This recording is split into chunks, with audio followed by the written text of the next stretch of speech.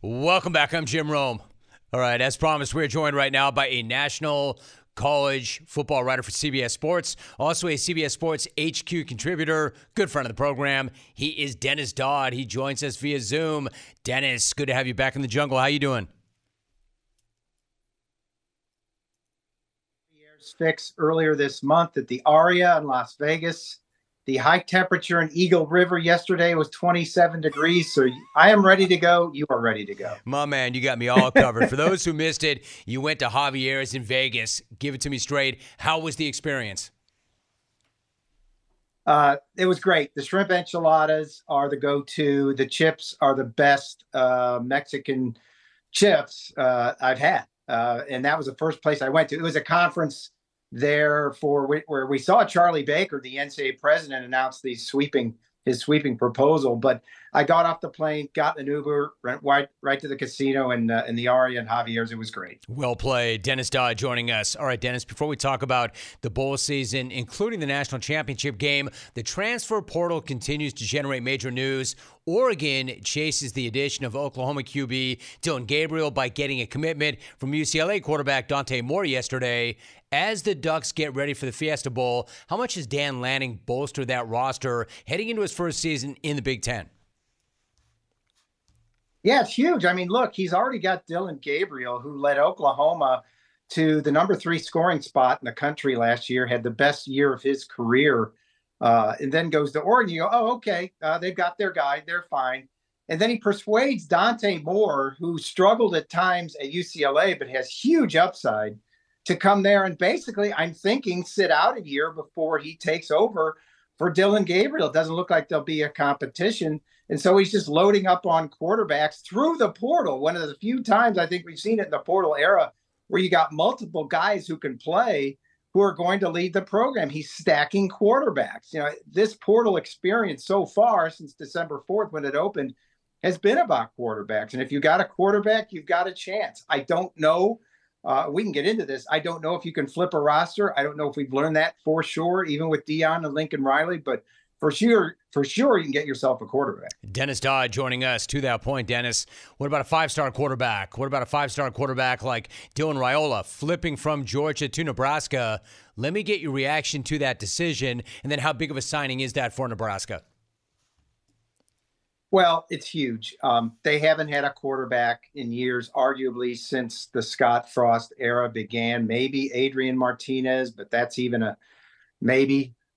They need a quarterback to contend, and this is a huge get for Nebraska, the most highly rated prospect in Nebraska history, and that's saying a lot going back in their history.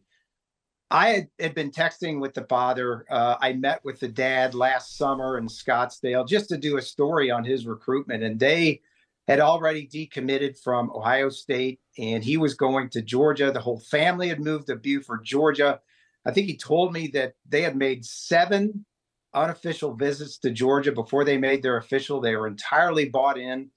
And then as this word kind of leaked out that, look, Dylan Raiola is going to visit Nebraska, and I'm going, what? Okay, I get that his uncle is the offensive line coach. I get that his dad was a legend there. He won the Remington Award as a center for the Cornhuskers.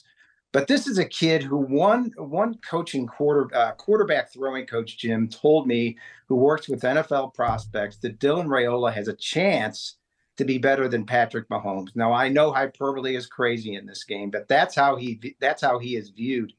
And he goes to Nebraska. This is huge. Again, I texted his dad as this was going on. I said, is this real? And he said, he's just an 18-year-old playing out the process, wanting to take a visit. And look what Matt Rule did. He flipped him from Georgia to go to Nebraska. So they've got their foundation now for the next at least 3 years. Love to see it. Dennis Dodd joining us. All right, Dennis, taking nothing away from the 40-plus bowl games or all those teams that earn those spots, but get me to the final year of the current playoff format. Why don't we talk about the top seed Michigan going up against number 4 seed Alabama in the Rose Bowl in the first nationally semifinal. What do you make of Nick Saban hiring a former Michigan linebackers coach to be a, quote, special assistant for the Tide heading into the Rose Bowl? Well, there you go. That's Nick Saban. I mean, he's the king of career rehabilitation. I mean, you could fill a book with it. You've got you've got Lane Kiffin, you've got Steve Sarkisian, you've got scores of Butch Jones, who's at Arkansas State now, scores of guys that have gone through there and rehabbed their career.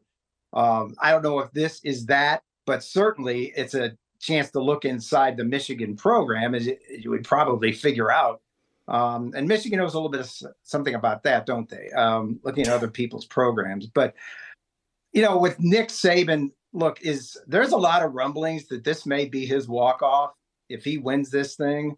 Just being around him a little bit this season, I've never seen him more content. In other words, as many people have said, I think this is his best coaching job. If you were around that team during and after the Texas game, obviously their largest non-conference home loss since 2004, and then in a lot of ways even worse the next week against UCF in week 3 when Jalen Milroe gets benched, knowing they can kind of slog through this horrible game against USF and still win. You wouldn't have given $1 for this team's chances in getting to the playoff. I think I said out loud on somebody's show, this looks like a 4-loss team. And at that point, they did. This is clearly his best coaching job. It doesn't have the most talent, but they've come along. And now Jalen Milroe's athleticism has been able to shine through where he's now a difference maker, a guy that got votes for the Heisman, a guy that could be the difference maker against Michigan. So, we went through this mishmash about Florida State not getting in. I think two things can be true right now. Florida State got screwed. We've had that discussion. But also these two games, Jim, are the best the CFP has had in its history, in its 10-year history. Dennis Dodd joining us. Dennis, go back to Nick Saban for a minute. I could see Alabama beating Michigan. And if Alabama beats Michigan, it wouldn't surprise me in the least. But if you were to walk off on that, who could you see replacing him, and who's going to want to follow the GOAT? Well, I think you'd have to give a call to Sark. I know Dabo through the grapevine really, really wants it, but I don't know if the state of the Clemson program would allow him to get that job. I don't know if I'm not saying that definitively, but you got to ask yourself, is Clemson on the way up or is it on the way down? I don't mean down. I mean down to mediocrity where they're not in the playoff every year, because that's the standard that he set at Clemson. So I think you got to lob a call to Sark to see if he wants to come. I mean, he's gotten Texas back. There are others in the NFL that would come. So it would be interesting. Never be the guy to follow the guy. I think we've learned that time and time again, but somebody's going to get, if it happens, a loaded roster and a legacy to live up to that is unparalleled.